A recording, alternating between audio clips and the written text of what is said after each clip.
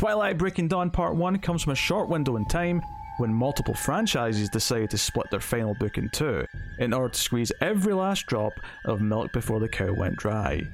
Let's not pretend that we're going to have anything truly positive to say about the fourth Twilight movie, but we can at least find out if it's as laughably bad as the previous two entries.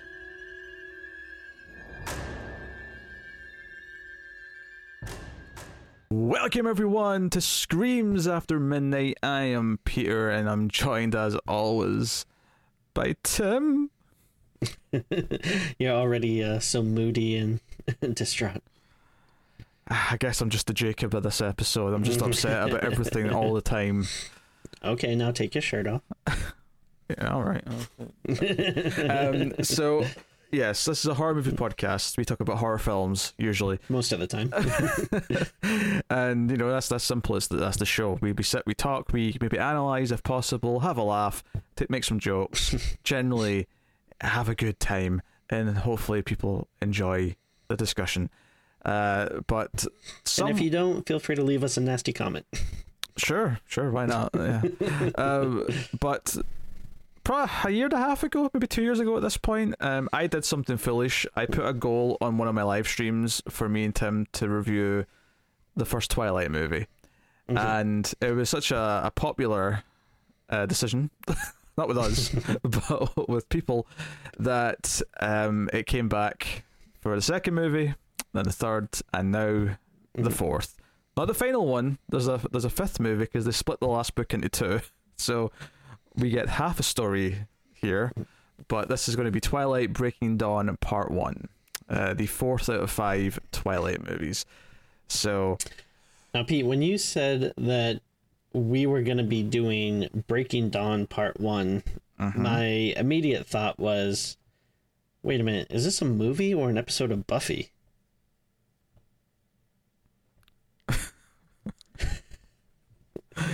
Did you think there was an episode of Buffy where Dawn gets tortured until she finally breaks down and, like, you know, confesses her sins or something? Remember the other day when I sent you a message and I said I had a joke? For that was the joke. That was the joke you had planned days in advance. Oh my! I have a good joke actually. I had a popper during when I was watching the movie. Okay, a popper, you say? A popper, yes. So there's a scene early on in this where Jacob finally shows up at the wedding, and Edward's like, "I've got a wedding gift for you, honey," and he takes her out, and like, there's like, this is a weird scene. This is your wedding gift as another man. But I hit with a good joke. I thought I said he wants a menage a Twilight. That's very good. I like that. Oh, I thought it was alright. Not bad. Yeah. Especially, you know, when it's something on the fly. That's good. Yeah. But yeah, so we'll get into it. Obviously, spoilers for the whole movie, because you know, we're not even gonna bother. What's the point? I mean, it's the fourth Twilight movie. Like, first of all, it's terrible, and no one's expecting us to, like, you know, recommend it before we go into the plot details. And two, like, who cares about the fourth Twilight movie unless you've already, like, at this point you're invested if you care about them. So, yeah, just spoilers. You know, the last movie ended with the proposal finally happening and them agreeing to marry each other. And I can't believe it's previously 3 movies, because I was getting confused at first. I was like, wait a minute, there was a third movie. Like, I could not for the life of me tell you what the plot of, like, the last 2 movies were. So I had to make sure that I was watching the right one. I was like, wait, are we supposed to do the third movie or the fourth movie? Because I cannot remember 3 specific plot lines for this franchise. I think I remember them. Well, I think oddly it's the first. Well, I guess the first one's not forgettable because it's the first one, because it's the first time they see each other and all that bollocks. Yeah. The second one I remember is the one where Edward leaves and Bella tries to get her adrenaline up so she sees the ghost of him. That's what I remember from that one. That's right. Forgot about that. The third one is we're on the mountaintop and Edward's too cold, so she has to snuggle with Jacob in front of Edward. There you go. That's the third one. That's my plot. It's also clear now. Do you know what's so funny about this movie is that the villains are basically not in it at all. There's like no villain because it's only half the story. Well, so, yeah, I mean that's the thing that's like crazy about this one, and I don't know. To me, this like might be the worst one. I'm not sure because like it's the most boring one for sure. Yeah, it's just all about like getting laid, basically. Well, there's a couple of funny moments early on that I liked, but like you know, because the last two were especially hilarious. Like there was a lot of stuff to make fun of, and we did Twilight Bingo. I watched this on stream just literally just before we came out to record. I watched the movie on stream with people, and for every movie we've made a bingo card, right? And there was some stuff on the bingo card this time that seemed like surefire hits but didn't happen, and part of it's because Edward and Jacob are kind of over the rivalry by this point for the most part. A lot of the silly little things between them aren't there anymore, so it kind of robbed it of some of the comedy. There was no shitty villain stuff in this one really, other than like a mid-credit scene that maybe sets up the evil vampire council as the villains for the last movie. But otherwise, this movie is about the wedding, the honeymoon, and then the pregnancy. Like that's the movie. That's the whole thing. Yeah. And some of the conflict of like the baby maybe killing Bella and what Jacob wants to do maybe about that. That's your conflict. That's everything. Very timely movie. Well, that was the thing. Someone said in chat as we were watching it, is this some sort of debate about pro-life versus pro-choice? And I'm like, I don't necessarily think it is. I think you can. I obviously you can see why you would think it might be that, but I don't think the movie's saying anything about it. No, bizarrely. Absolutely not. It's if anything, it's because like everyone but Bella is saying, oh, you should probably, this baby's probably going to kill you because it's a weird vampire hybrid thing, so you might want to like not do this. Yeah, like I think the only thing that maybe really alludes to it is like I think there was one scene where someone like calls it a fetus and like the person corrects them and like, no, it's a baby or something like that. It's funny you bring that up, Tim, because one of my favorite lines of the whole movie, I only noted down two things this whole film, but one of them was a line of dialogue where I can't even remember who said it, but someone said, oh, this isn't good for Bella, and then someone else said, this fetus isn't good for Bella. And that made me laugh. That really made me laugh. But anyway, boy. So to start from the beginning, I suppose, I was surprised that the movie basically started. I thought the movie was going to end with the wedding, and it was going to there was going to be like planning, like picking out what dresses. Like I thought we were going to get like Father of the Bride, but in the Twilight universe. That's what I was expecting. And the movie kind of opens with Bella has like a dream right at the start of them. It's like a nightmare where she's at her wedding, and this made me laugh as well actually, because in her dream she's walking down the aisle, and for some reason her dad's not walking her down, he's just in the audience, but everyone in the crowd is happy and smiling because they're getting married except her dad, who's standing there looking like his life's over, and it's just, that really made me laugh as well. Yeah, I mean, if you want to talk about the horror aspect of it, I feel like if you look at everything from the father's point of view, this is maybe like the worst nightmare a parent can have. Like their 18-year-old daughter like decides to just up and marry as soon as she graduates to this guy that you hardly know and is super weird, and she basically just leaves and like doesn't tell you anything like about where she's going or her life. It's there's a big very scary. There's a running thing at the start during the wedding where they keep pointing out that no one knows where their honeymoon is, and he keeps like saying, hey, and this is not an unreasonable request, just in case something happens as an accident, just to know where you are so he can contact you. That's a pretty normal thing. Yeah, but it's at the very least, like you would, I don't know, there'd be like alarm bells if if your husband to be is like, no, I'm not going to tell anyone. Yeah, it's someone creepy. And someone in chat said, so it's a surprise to be romantic for Bella. So two things on that. One, I actually never got that she didn't know. I thought it was just that everyone else didn't know. But even if that's true, well, it only needs to be a surprise to her. Why can't Edward talk to Charlie, Bella's dad, and say, hey, this is where we're going, these are the contact details, don't tell her. like that would be fine. Also, it's a little shitty, like, when you get married, you kind of want to plan things together and compromise. Like, you know, surprises are nice, but something as big as your honeymoon, I feel like that's something that, you know, each party should have equal input on. It's yeah, it's a little bizarre. Yeah. Imagine you get married and your wife like pulls out like some giant strap on and goes, "Surprise, we're going to be pegging tonight," and then you're like, I appreciate the thought, but not really my thing. You know, that's a ridiculous example, but yes. Anyway, so it's kind of funny seeing Bella's dad like be around all of the other vampire family, because obviously he doesn't know they're vampires. He's just kind of like, oh, it's a weird family, but like he's like looking at the wall that's got like 100 graduation hats, because obviously they've all graduated so many times that they've got all these hats on the wall. Yeah. Yeah, it's a good thing to collect. I'm sure no one will ever be suspicious of that when they come over. Yeah. What, do you just buy graduation hats every couple of years just for the fun of it? It's a bit of a weird, you know, pastime. Yeah, the wedding, honestly, like the tone of the first like 20 minutes of this movie was kind of weird to me. Like, even just in the context of it being Twilight, it kind of felt like when it got to the part, because they have the wedding, they say their things, they kiss.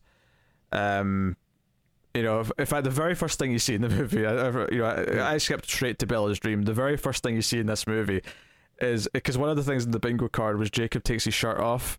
Another thing in the bingo card was this crappy CGI wolf.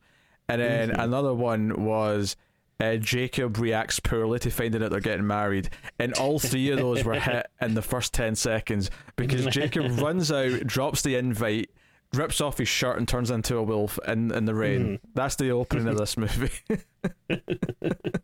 I was like, damn, that was like ding ding ding like immediately. But yeah, the tone's weird too. When it gets to the actual, like, they're all making toasts, and it does this like weird like deadpan comedy thing where a couple of them try to like crack jokes, and it just like is met with a lead balloon. Like one of them cracks jokes about, oh, it's the honeymoon, like I'm sure you'll be busy and you know you're not getting any sleep, and like it just cuts to Bella's dad just sitting there like, I need more booze. Like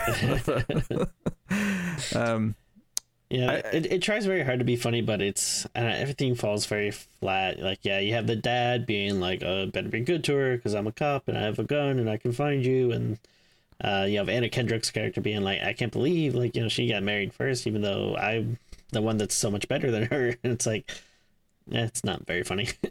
I'm shocked she was in 4 of these movies. I guess like she probably, I mean, I'm not sure what else was around at the time, but she probably wasn't a huge deal yet. I mean at this point, this is 2010 2011, this would have been just after like Scott Pilgrim. She was in that. She was in Up in the Air already by this point. In fact, she was in Up in the Air probably the same year Twilight 2 came out. So so you know, like, she's noticeable. Like, I guess like she was probably unknown when she was cast in Twilight 1, but by the time like the sequels were coming out, she was already starting to be known. But I guess, I mean, locked in contract, maybe. Yeah. And I mean, hopefully she got like a decent payday, because obviously the movies had money to throw around. So I bet she didn't. I bet she was cast when she was not big enough yet, that she was locked in. Really, yeah, locked in, yeah. Because it's the same thing with Jennifer Lawrence in the X-Men movies. Like, they were so happy because they were happy they locked her in for First Class before Hunger Games became huge, because that would have meant that she would have cost way more. But they'd already locked her in for like a, I don't know, 4 or 5 movie deal at a certain price. So it's like, well, you know. So that's why she was like determined to leave that franchise as quickly as she could. Well, that and she hated the blue makeup, I think, was the other reason. Oh, sure. But yeah, so they go on their honeymoon. I have shockingly very little to say about the wedding, except the aforementioned here's a present for you, Bella, and takes her out into the edge of the trees, and Jacob's there like a weirdo, and it's like, look at how cool a husband I am. I'm okay that you're going to spend a quiet moment with your not ex-boyfriend, but the guy who's in love with you. I'm going to leave you alone. And they have this slow dance as they talk, and Jacob is kind of cool with everything until he learns that they're going to have sex before she becomes a vampire, and he flips his shit. So but I don't really understand like any of this. Like, I don't understand why she is so determined to do this when it's like, yeah, like you could die if you have sex with a vampire. Like, I don't understand why it's such a big deal. Like, no, I have to do this. I don't know. I have some weird questions for it as well, because I actually had this thought. See, when they have sex eventually for the second time, when she convinces him to finally do it again, I was thinking to myself, like, surely if like she went on top and he just lay there and let her do all the work, surely that would be safe. Like, he wouldn't. You know. So really, like, the whole thing of it is just that, like, they are so powerful that, like, his thrusting like, could potentially be dangerous. Like, that's what they're saying, right? Like, yeah, because he's basically breaking the bed apart as he's like plowing into her, and right. And, do you know what, actually, I said this as I was watching it, but it's very rare that you get like a movie sequel where the whole thing's been written by the one creator, Stephanie Meyer's, written all the books, right? And this sex scene when they finally have sex on their honeymoon, it feels like someone wrote fan fiction for a franchise they like, but this is actually the creator who's writing this. And I mean that leads, that bleeds back into everything I've said about this whole series up until this point, that it is just this weird like fantasy of that she's written, that she wants to act out through these characters. But this does feel like some teenager writing, like, I don't know, like a Superman and Lois sex scene. That's what this felt like. And then, I mean, honestly, this section is probably the section that inspired the 50 Shades of Grey fan fiction. I was thinking about that. Because I don't really know much about 50 Shades of Grey other than that. Yeah, it's kind of about like BDSM kind of stuff, and that it's also started off as Twilight fan fiction. And yeah, watching all this stuff where like she's getting bruised and there's like some dangerous stuff and like some painful stuff. I'm like, oh, like that must be entirely where that comes from, right? Like that, and also even just before that stuff happens, I was getting 50 Shades vibes, because unfortunately I've seen the movies. Is in the 50 Shades movies, there's a lot of like him being rich and whisking her away on boats and planes and stuff like that. Okay. So that kind of happens in this, where he takes her on a boat to this like little beach house that he's got for the honeymoon. And I was like, this feels very 50 Shades. This feels like what happens. But in 50 Shades, it happens like every 5 minutes. Like, it's constantly happening in those movies. But I was like, oh, I'm getting some proper 50 Shades vibes from this little section. I did laugh a little bit because it ended up not being the whole movie. It was only like 1 10-minute section. But after they have sex and he sees that she's got bruises and he feels so guilty, he's like, oh no. And she's like, it's okay, just a couple of bruises. And all I was thinking, like, just say you're into BDSM. Because all of a sudden, like, it makes this less awkward if you're into a bit of a spanking. But what's so weird is that we get this montage. The next 5-10 minutes of this movie are about her gagging for it, and him constantly like cock blocking her by playing chess instead of having sex, or giggling when she tries to do a sexy pose instead of getting into it, or going like diving in the water. At one point she tries to kiss him in the water and he like uses his super speed to like go down the other end of the water. It's this really and I was like, is that what this movie's going to be? It's just him like avoiding sex with her and her just like begging for it constantly. It's like, yeah, it's like, it's bizarre that this is like the plot of, I don't know, like one of the biggest franchises. Like, I mean, to be honest, all of this, because this movie's far more boring because there's not as much silly stuff. There is one hugely silly, problematic thing later on in the movie, which we'll get to. And that's the thing I can't believe was okayed in a major franchise that made hundreds of millions of dollars and has a fan base that probably defends it, because we'll talk about the imprinting later. Yeah, boy. But yeah, this stuff is just silly and like just laughable. And this is the like, because I was kind of waiting, and again, this is the other thing that made me think of 50 Shades. 50 Shades is kind of a movie that doesn't have much of a plot beyond just they keep like having these interactions and having sex, and they keep just moving forward. I was kind of feeling that early on in this movie as well. I was like, okay, what's the plot? Where's the villain in this one? Not that the villain plots in the previous movies have been good, because they've all been terrible, but there was a villain, there was some threat, there was something that was going to right, yeah, be a danger to her. And there is something that's a danger to her, but it's very different in this movie. Yeah, so I honestly don't really have any idea what happens in the last movie, but I mean, it's no wonder that it's pretty obvious. A lot of times they'll split up the last, with stuff that's based on a book, they'll split it up into two to just to kind of milk it and make more money. But yeah, I mean, this movie, it feels like so, like, it doesn't feel like a complete movie. Like it feels like this could have easily been, like the first 30-45 minutes or whatever of the last movie. I don't know. It doesn't really feel like that much happens. Like, we're taking our time with it, but you could easily explain the whole movie in just like a few minutes. I think I did at the start. I said it's the wedding, the honeymoon, the pregnancy. Yeah, there you go. Yeah. Yeah, you can probably do that to any movie if you really try, but sure, it does kind of feel like it's like, because the final moment made me laugh because I'm like, yeah, of course this is the cliffhanger, this is the final moment, get into the next one. But I imagine that people who had read the books probably knew what the break was going to be, because it's probably the most obvious thing to where to split it. But yeah, the whole honeymoon thing's weird. It oddly has this other element into it where, like, there's a couple of housekeepers, and like, at first it was just like a bit of comedy, effectively, because like the woman like kind of suspects that he's a vampire and thinks he's scary. But when Bella like realizes she's late, right, and she realizes that, oh wait, I might be pregnant, and she throws up or whatever, Edward goes and gets this woman and asks her for her opinion or advice or whatever. And I was not expecting this like fourth Twilight movie to do the horror trope of the sort of the older Latin woman who knows things about supernatural stuff. I'm like, this is so weird. Like, why would she know more about this than you would? Like, you're actually a vampire.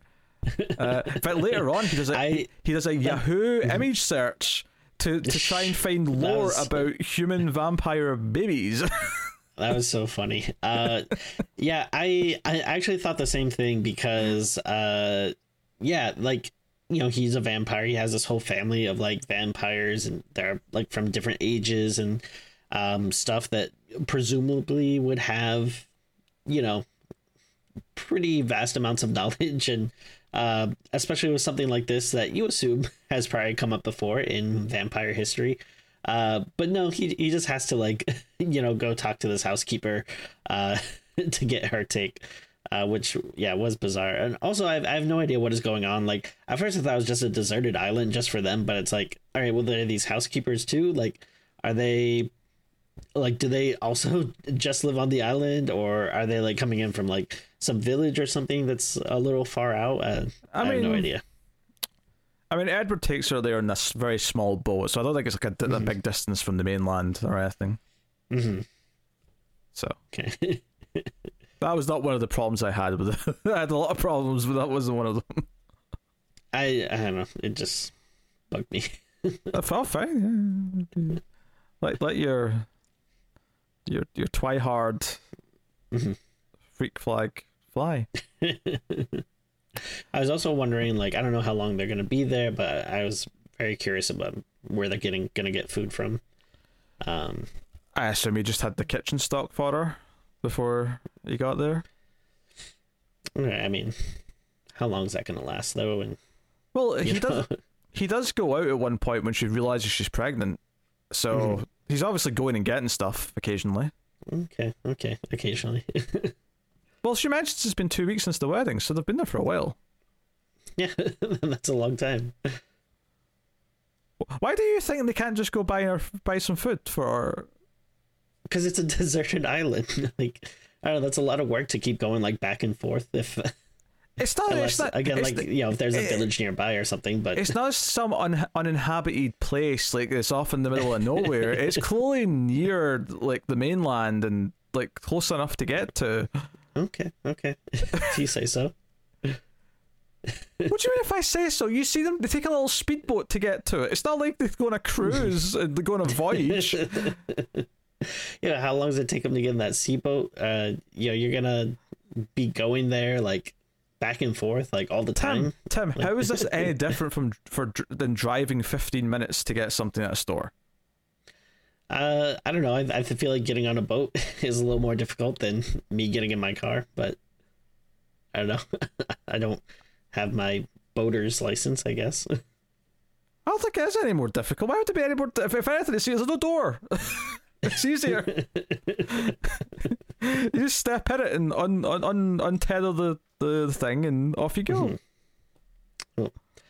Well, I mean, it doesn't really sound super fun for a honeymoon to, be constantly going back and forth to get food. Like, sometimes you just want to like sit in and get DoorDash or something and be kind of lazy.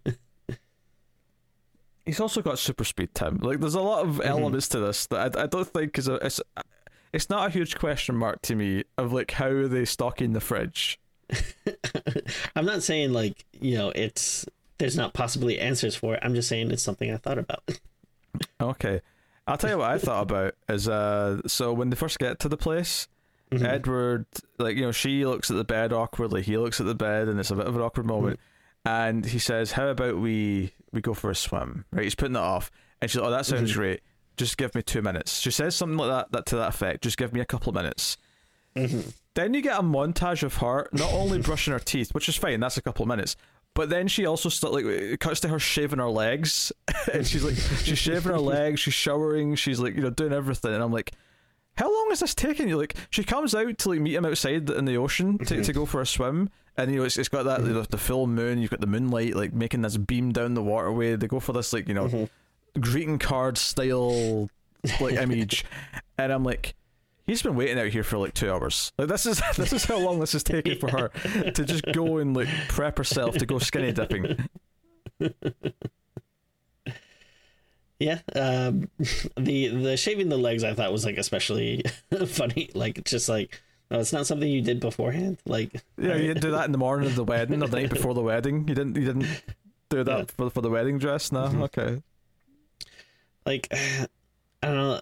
I also found this stuff like how to like a lot of this stuff where she's like trying to be sexy and everything. Like, I don't know. To me, it just felt like very cringy because it always like I feel like she always kind of does like the same thing where she's like putting on like makeup or doing her hair or something, or like getting ready, and then like she always kind of do this thing at the end where it's like, what am I doing? This isn't me. Like, like a kind of like, well, I'm just a regular girl. What am I don't know what I'm doing. But it's like, I don't know, like, you're obviously very attractive. Like, you don't have to like act like all very silly about it. I don't know. I just like, she's thinking, oh, Anna Kendrick, this is her thing. I can't do this. Yeah. This is too girly for me. Yeah, that's what it kind of seemed like the subtext of a lot of the scenes. She's putting on like she's looking at like what the sexy lingerie or whatever, like her sister-in-law packed her or something like that. I don't know. And she's just like, what? Are you kidding me? Like, I could never wear this. Like, what's going on? I'm just a normal girl, and now I'm married to a vampire. How do I do this? Like, I don't know. It's like, I don't know. You're the one who thought you were old enough to get married. Like, deal with it. Like, there's consequences to your action now. You can't just be like, like, what am I doing? like, geez, you made a huge life decision. I don't know. I also have a question, actually, as well. I'll answer it. All right.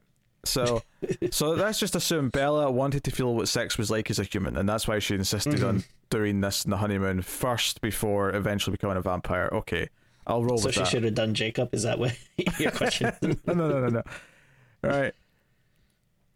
If there was any risk, and clearly there's at least some lore about like these like weird vampire babies when a vampire impregnates a human, because he looks up on Yahoo later.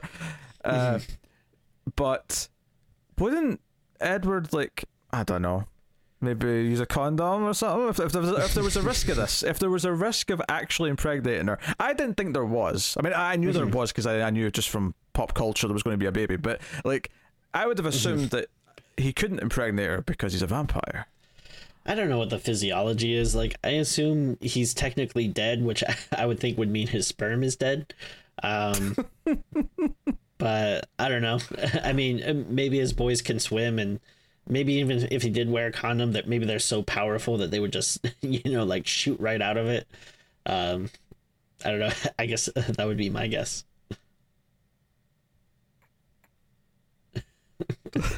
I'm just. If it's powerful to shoot through a condom, though, wouldn't it be? Would that do some damage to her? Oh, absolutely, yeah. Which is probably why they were worried. Also, I mean, is Edward supposed to be a virgin too? Because there's no way that dude didn't get laid. No. I think she cracks a joke at one point when he says, "I've got something I need to tell you." Which I've almost forgot to talk about this actually. So yeah, but before they're going to have sex, or I guess it's maybe before the wedding actually, right at the start of the movie. Because she thinks he's getting cold feet, and he's like, no, I'm not getting cold feet, but there is some things you don't know about me. And she jokes, says, "What, are you going to tell me you're not a virgin?" Like, obviously he isn't, because he's been alive for hundreds of years. He's probably seduced many an underage girl at this point. Let's be honest. Yes. Because that's what he keeps going back to high school to pick up chicks. Like, don't tell me this isn't creepy shit, because it is. Yep.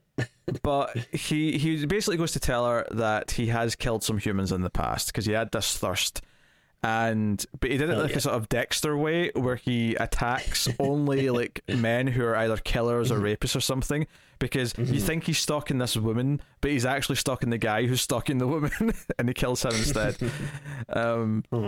So we get a flashback where Edward's wearing like a little bonnet kind of hat.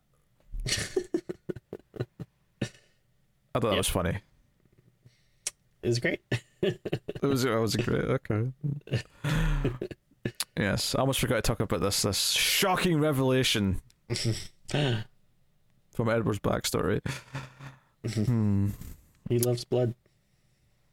He doesn't. He does dabble in a bit of the old iron.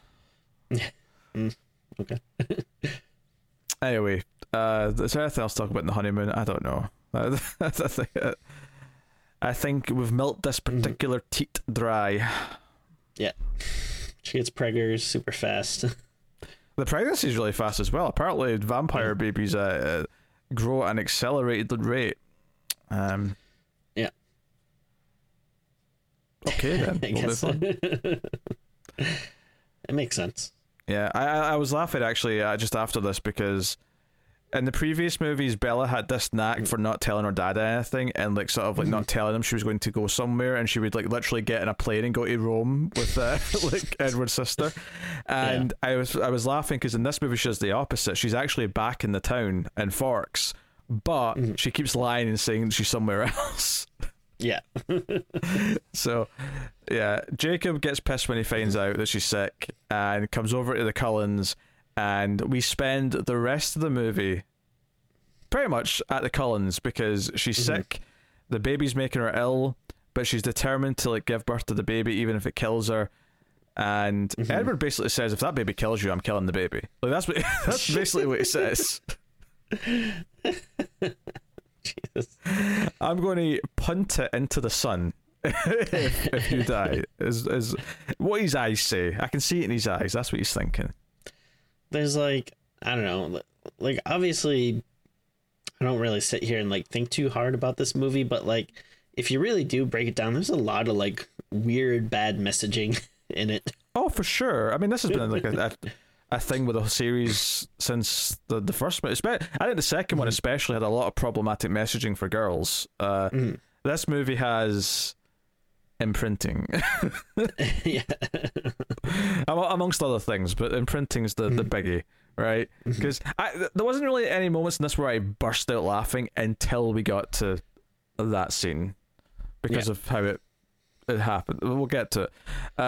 So I think I don't know, Bella drinking blood I thought was a little funny.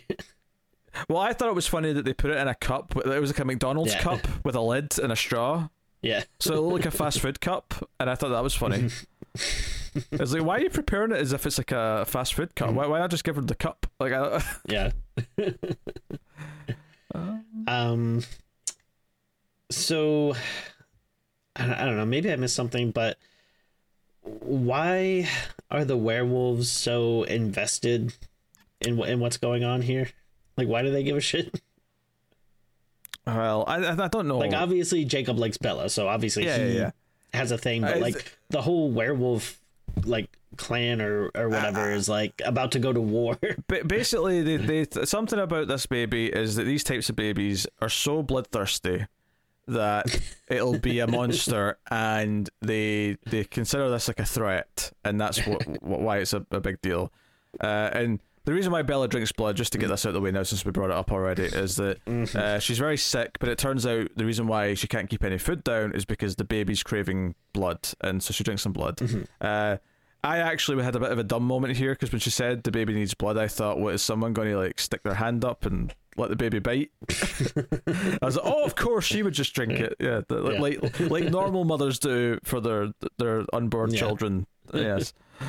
Anywho, so yeah, so we spend a lot of time here where like Edward asks Jacob to convince Bella to, you know, let them like abort the baby because it's a danger to her. Doesn't really work though, and there's a lot of like, there's so much of this is really weird where like Jacob's like there and he sticks by her side, and at one point Jacob even like has to go to war with the rest of the werewolves because they don't, which actually leads to one of the stupidest scenes. Like, remind me, Tim, if you remember, could they always talk to each other when they were in werewolf form? Jeez, I don't remember that at all. No. But yeah, it was kind of surprising when you see it in this movie. It just looks so goddamn stupid. I mean, the CG wolves look bad all the time anyway, but once you start adding their dialogue on top of it, it just looks stupid. And it's basically the one who's the head of the tribe now is like, no, we have to like take care of this and kill it and kill Bella. And obviously Jacob's like, no. A couple of them defect with him, and like they hang out and like guard the perimeter so that the rest of the wolves can't come and attack them, which is a bit of a problem inside, because it's like, well, we can't leave now, so whatever blood we've got stocked up is all we've got. So that's kind of a thing. And so yeah, there's a scene eventually where the werewolves do attack the vampires, and then Jacob and the two that were on his side show up to like help fight off the rest of the werewolves. This is this big stupid action scene towards the end, but luckily something in werewolf law would get them to back down. Something where the werewolves will respect it, and they will just, no questions asked, say we can't attack them anymore because of this. And that is that if one of the people involved is imprinted upon, then the werewolves consider them sacred and can't touch them. And it's not something that is planned. It's not something that Jacob's planning to do. But basically, once the baby's born, and this seemingly kills Bella. Bella's lying on the table like dead. Like, she looks dead. Jacob comes in as the blonde sister is holding the baby at a fireplace, and Jacob's walking up slowly, and you're thinking maybe he's going to do it. Maybe he's going to still do what the werewolves want. He's going to kill the baby because he's pissed that Bella died. And then when he sees the face of the baby, which, by the way, the CG face that's put on this baby looks so stupid. Like, what the hell? Like, I don't want to hear people complain about Young Eleven in season 4 of Stranger Things ever again, because this thing was like absurdly creepy. But Jacob sees it, and his face just kind of like, he just stops dead in his tracks and stares into its eyes, and it plays it as a, you know, in like a rom-com when like someone meets each other for the first time, and it's like love at first sight. That's what this scene is. It's love at first sight, but with a newborn baby. Yeah. I don't know, like, who in their right mind, well, I mean, I guess obviously, you know, the author, but I don't know why they thought this was like a good idea. How did a movie studio agree to this? To agree to put this into a movie? Like, at the very least, like, you know, really, really go out of your way to explain, like, make it not a romantic thing. Like, if you want to be like, oh, they can form like a, you know, a bond where he's like a protector father figure, like really emphasize that. Yeah, okay. But like you said, it is like filmed like very romantically. I guess this like flash forward, you know, when he imprints where he sees her running around as an 18-year-old. And it's very clearly like, oh, that's going to be the woman of my life when the time comes. And I'm like, there's so many things about this. Obviously, it's problematic just because you're like sort of like you're taking this like choice away from this person because it's an infant. Oh, sure, yeah, right. You know, amongst everything else. Well, I mean, it's like it reeks of like grooming. Oh yeah, grooming. Like. And that's maybe the problem with what you're suggesting as well. Actually, is that if he's let's say in printing, because they never really explain it, I don't think fully in this movie, but let's say in printing was it was more of a like, oh no, I am taking this as like a godfather almost. I am this godfather to this baby, and therefore you are not allowed to touch it because you'd be harming one of our own effectively, that or something. But no, it plays like love at first sight. It is such a weird scene, and all I could think after this is like, so Jacob runs out when the fight's going on, and the wolves all stop and they back down, and Edward explains to the other vampires, oh no, they have to back down now because they can't attack someone who's imprinted upon by another wolf. And I thought, Edward, as the father of this baby, does it not weird you out now that your like not even a day old baby has been claimed by someone? Like, because all I could think, I was getting flash forwards in my head to dinners and like any social event where everyone's together, and like Jacob meeting like, oh now Renesmee, we'll talk about the name in a minute. Oh yeah. Young Renesmee, like, oh, she's just turned 5. She's she's getting ready to go to like first grade or whatever, and like Jacob just being like, oh, it's nice to see you, Renesmee. I'm Uncle Jacob. And he's looking at his clock, going 13 more years. Just this is creepy. This is awful. And how can Bella and Edward not feel uncomfortable about this? Like, and especially since Jacob was in love with Bella, and now he's like, well, I'll have the daughter. Next best thing. Like, this is so creepy. Yeah, I mean, again, this is like, totally a father's worst nightmare. Like, just having a family friend just looking at your daughter being like, hey, what the hell? Is this like karma for Edward, because he did this to Charlie? Like he like took his daughter away like immediately when she turned 18. So now his comeuppance is that Jacob has already claimed his daughter at the earliest possible time. He's basically calling dibs. He's like, all right guys, dibs. I got there is not a single part of this that is defensible in any way, shape, or form, and I cannot even fathom what a Twilight fan would say to defend any of this, because it is sick. Right? You can try and explain it by saying it's not quite love, it's this different meaningful connection where two souls, it doesn't matter what their ages are because their two souls are like linking, and I'm like, I don't give a shit, it's still love at first sight. And like I had known about this before the movie came out, because it's just one of those things that people would talk about, because like, oh, this crazy thing happens in this book, and from like people that have read the book or talked about online, like I've never heard anyone try to say it's something other than like some type of romantic love. Like, oh sure, like I don't even know if like I don't know, I feel like I've heard people say like, are there like flash forwards or something in the book, or maybe visions of them like maybe even getting married? I don't know, maybe I'm misremembering that, or I'm sure I wouldn't be surprised. I'm sure we're going to have to do the 5th movie at some point, Tim, so we'll find out if the movie has anything like that. Yeah, I mean, they cast an actress, because there's some flashes of her in this. That's true. We see her. We see an 18-year-old. I assume she's 18 in this little flash forward. See, if they ever want to make more money, which I mean, everyone always does, and then they put out like new Twilight or something a couple of years later. And, when Jacob's like 45 and she's like all 20. grown up, but then they have to introduce like some other love interest, like some Frankenstein moves to town, and that's the triangle. So once again, Jacob's in a triangle. Yeah. Okay, I could see it. No, again, Jacob's only 18, so he would be in his 40s. He'd be 36, assuming he's 18 now. Oh, that's fine. Yeah, that's not fine. I'm not trying creepy. I'm not trying to say that makes sense. I'm just doing the math and sort of yeah.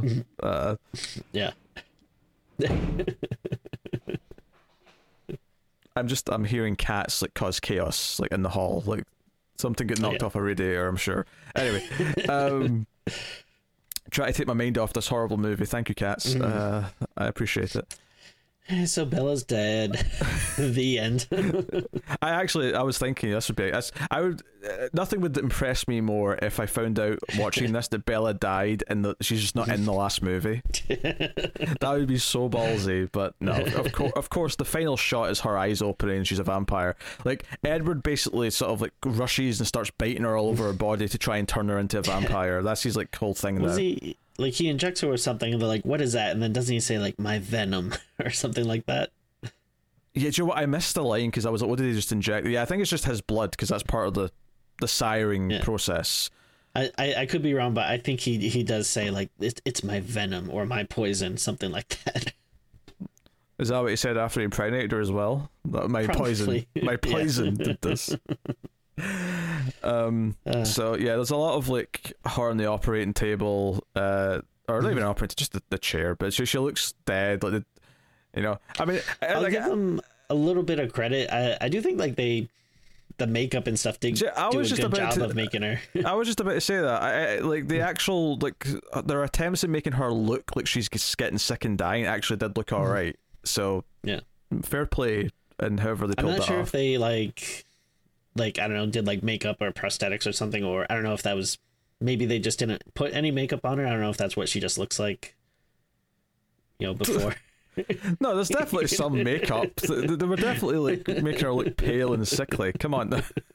This is just Kristen Stewart's natural state. Oh dear. She's a lovely woman. Oh, aye, sure. Yeah, I love this movie. I certainly do not. The Emperor. And of course, when they do the thing when they, which I'm so like there needs to be a rule like, or maybe if like some type of law or something where if a movie does this, like they get fined like $500,000 or something, but we can't do the thing where someone gets injected and then they go like do a fast whoosh into the bloodstream and then you see all this dumb like CGI stuff like crystallizing or taking over. Like it's so goddamn dumb. I hate anytime a movie does it. That's fair. Yeah. I don't know if it's a pet peeve of mine, but it did feel a bit over the top for this. Like I get it when you're watching something like Hollow Man where the whole point is a scientist trying to do something, so it's like sort of like showing the detail of it. Here it's like, you don't need it, but yeah, but yes. So there's a lot of like Jacob looking sad because Bella's becoming a vampire. There's a lot of Jacob looking sad, and he's constantly upset that they're married, that they've had a honeymoon. When he sees the pregnant Belly, he's like, "Oh no, they've had sex." Oh. like this is just a really sad movie from Jacob's perspective. He's just constantly upset about everything. He's the ultimate cuck. Yes, he's the ultimate cuck until he falls in love with their baby, and then things are looking up. Oh, yeah. Everything's coming up, Jakey boy.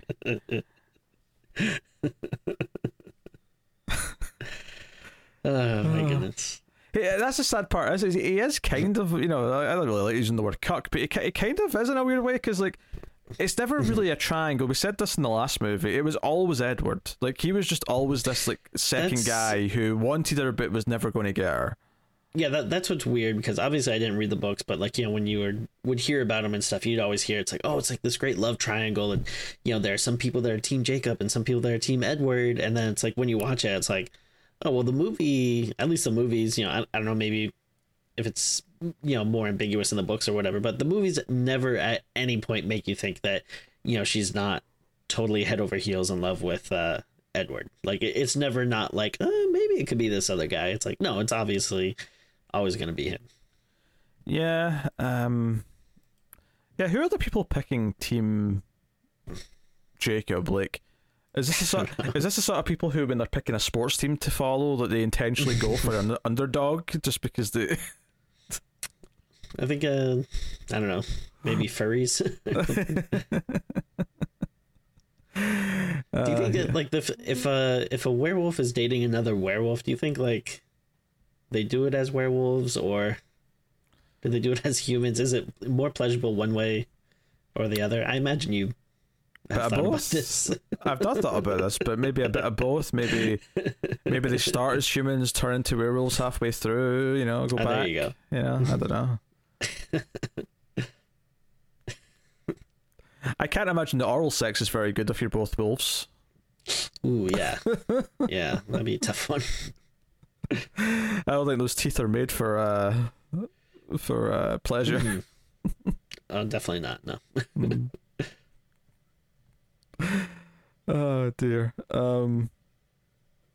Yeah, there's not much more to say about this. Do you know what's so funny is, like, the second one was full of crazy shit to talk about. The third one a little less, but the big moments were big. You know, like the stuff in the mountaintop with their camping and some of the silly plot stuff, and like the over the top violence of the third one was kind of weird as well. Like them like cutting things off each other and whatnot. Right. This one is by far the dullest of the four so far. It's not even like got a lot of funny bad stuff in it. Other than imprinting in a couple of Charlie moments, because he's the one interesting character who's sympathetic.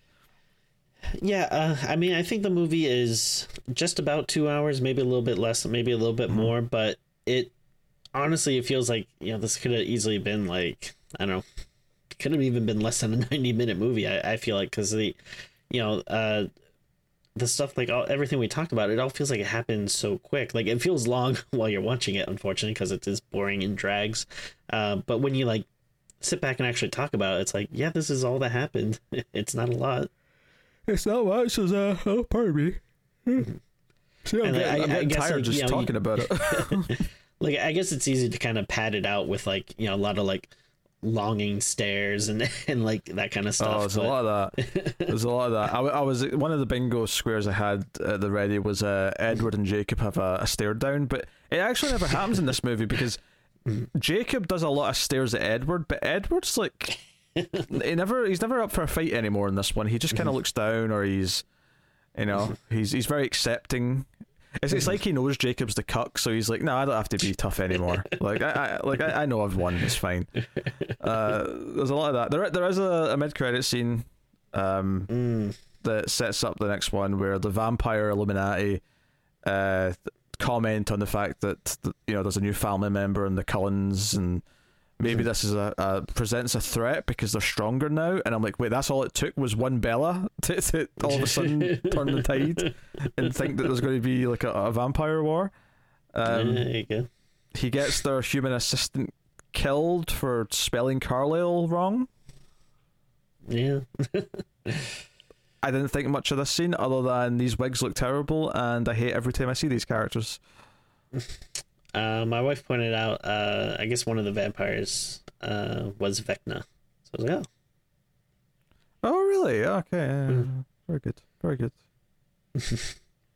Other than that, yeah, I didn't care about any. I could not for the life of me have remembered who these characters are or what their deal is. I was just like, okay. Yeah. But I'm assuming that that's going to be the plot of the last one, is like them coming to town to give their opinion on what's going on. Yeah, so I don't really know anything about the last one. I mean, it would be a stretch to say that I'm like looking forward to it or anything, because obviously I'm sure we'll do it at some point. But if I remember correctly, I think it's the last one that I've heard is like very crazily over the top violent, which I guess would make sense if it was the last movie. Yeah, it's gonna have, because basically this is the half of the story that doesn't have the action in it, because this is only the first half. So yeah, all the action is going to be in the next one pretty much. Yeah, so not looking forward to it, but I guess maybe I am at least a little intrigued though to see like how over the top violent it's gonna get and stuff. Yeah, I do know one thing, because I remember like hearing some reviews from people I liked back in the day when these were coming out, and I didn't remember a lot of details, like even the other ones. Like, you know, for some reason the one detail about the second movie I remembered before we watched it was that at one point Edward was going to throw Bella into a glass table by accident, and it was going to like set off the bloodlust. Like, I remembered that detail for some reason, but I couldn't tell you anything else about it. I don't want to spoil it, I guess, just in case someone cares about me spoiling it, but I do know that there's like a fake out towards the end of the last movie, but that's about it. That's all I really know. A fake out. Well, I could get more specific, but I don't want to spoil it. Okay. Yeah. Let's just say a lot of bad things happening, but it turns out to be like a vision, and it's not actually. It's basically they do a Final Destination. they do a, oh wait, no, we can solve this, and then death will hunt us one by one. Oh man. So yeah, I don't have. That's it. I don't think I've got anything else. Yeah, I don't know. It's I don't know. It's weirdly. It's a very bad movie, but I don't know. Like, I really don't have a lot to say about it because I just feel like there's not really much to it.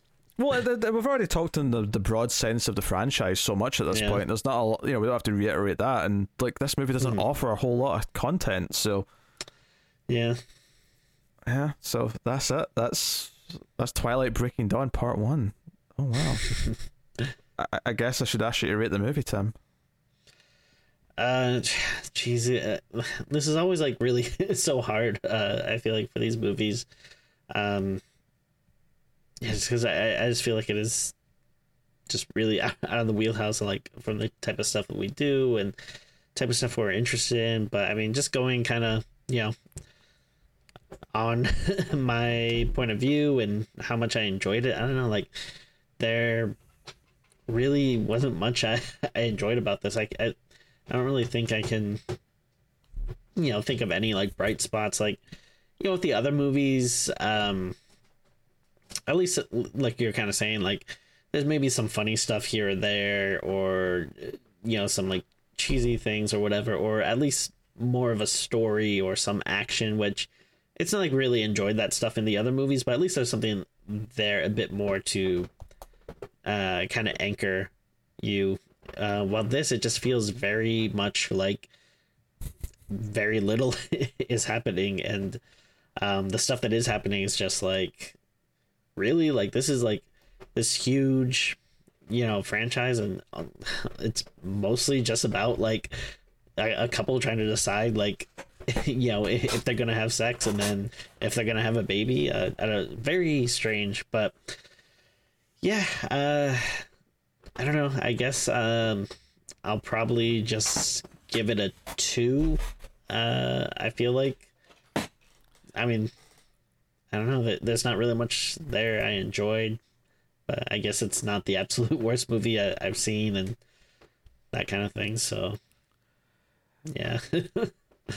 I was getting so distracted there because like my cat was being annoying and scratched at the door, and your cat's banging at something in the background. So yeah. I'm like, I want to strangle both cats, and I can only strangle one of them. So,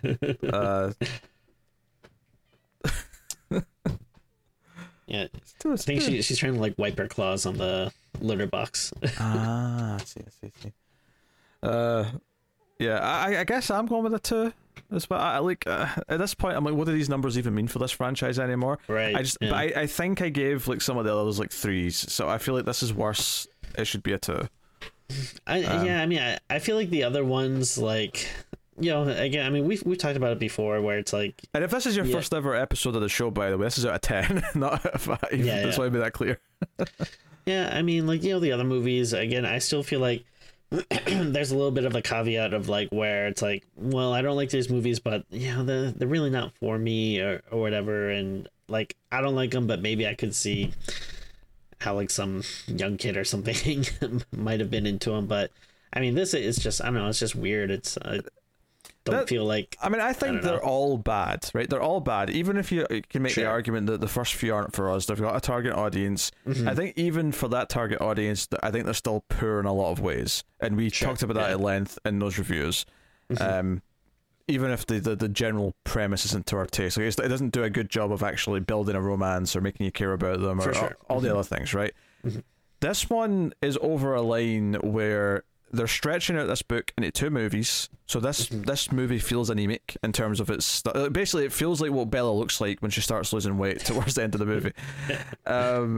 So you've got that problem. You've got a lack of any like what they try and make the main conflict, which is that some of the wolves want to come and kill Bella and the baby because they don't want this baby to be born. Feels that they're trying to make it into a big deal more than it probably was in the book, because they need to make, because the movie needs a conflict, so it's like, okay, this has to be your conflict, so we have to treat it like it's the big deal. and it never. I mean, yeah, I think it's really stretched thin. So we'll see. What comes of the last one when I inevitably put a goal up for it and we have to do it. But I think we're probably good for this year at least. And we'll maybe see the final Twilight movie sometime in 2023. So Valentine's Day, I guess. Oh, it's a horrible idea, but yeah, maybe.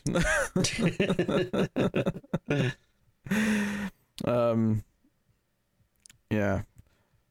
I'm surprised when you did the Breaking Dawn joke, you didn't say that was like a show about Dawn Summers like becoming a criminal. That's not bad. Maybe making crystal meth or something. Yeah, the Breaking Bad Buffy crossover. Yeah, Breaking Dawn. Better Call Giles being the other one. That's good.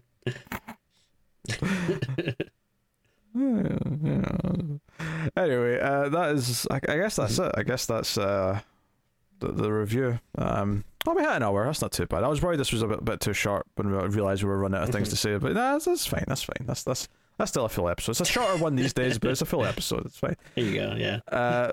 There you go. That is our Twilight Breaking Dawn part 1 discussion. Let us know what you think of the movie. If you're unfortunate enough to have seen it, in the comments below, like, subscribe. I'll take this time to thank our Patreon producers for the month. You can, of course, support the show by hitting the super thanks button below the video. But, of course, you can go over to patreon.com/MailFuzzTV and support us and get some bonus episodes. At the $3 tier, you get a bonus episode once per month, like a review of the regular episodes. It's exclusive to Patreon. At the $5 tier, you get even more streams, which is a monthly show where me and Tim just talk about all the other random horror movies we've been watching. And Tim does a little quiz for me to do, and it's generally a good time. It's a nice relaxing show, which is basically turned into consistently around 2 hours. So if you like the idea of a nice lengthy chat, you can go and have a look at that. But yes, to thank our Patreon producers, which is one of the higher tiers we have over there. Thank you to Tyler Hess, Cindy Palacios, David Sharp, Board Now, Christopher Moy, David Brown, Al Treisman, and Alison M. Fordyce, and all of our other patrons for help keeping the content coming and supporting the show. And go get some goodies, not only for streams but also for the other shows we do as well. So go and have a look. But yeah, so there you go. That's been Screams After Midnight. Hope you liked it. And I think we've picked out what we're doing next. Obviously, we're actually getting close now to October, so there will be more episodes in October than usual for the Octoberthon. How many's up in the air? Just depends how many we can fit in. Which basically means how many Tim can fit in, because he's the one with the child and the wife and the responsibilities.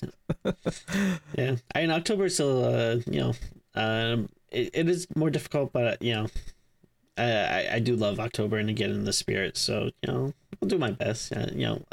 We'll at least try to. I think for at the very least an extra episode a week, I think is probably a reasonable goal. I mean, we'll see. Yeah.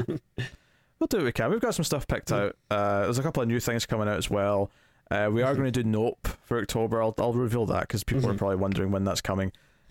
So look forward to that. We do have something else to do. So this is there's one more regular episode left for September after this one, I believe. And I think we're doing Orphan First Kill for that. So I assume that's what you're going to get. So look forward to that. Oh no, you're getting 2 more. Sorry, actually, as a bit of a treat, you're actually getting an extra episode as well before October. Just because of the ways the weeks have worked out, there's kind of like an extra Monday effectively, which is when we record. So yeah, you're also getting something else we have to sneak in so that we can do a new movie in October. You could probably work out what it is from that. Do you already know what it is, Tim? Why are you looking at? You're trying to figure it out. We've had this conversation. Yeah, pretty sure I know. All right. Well, that's us, guys. Thank you very much for joining us. We always appreciate it. Keep watching scary movies, and we'll see you next time. We're out.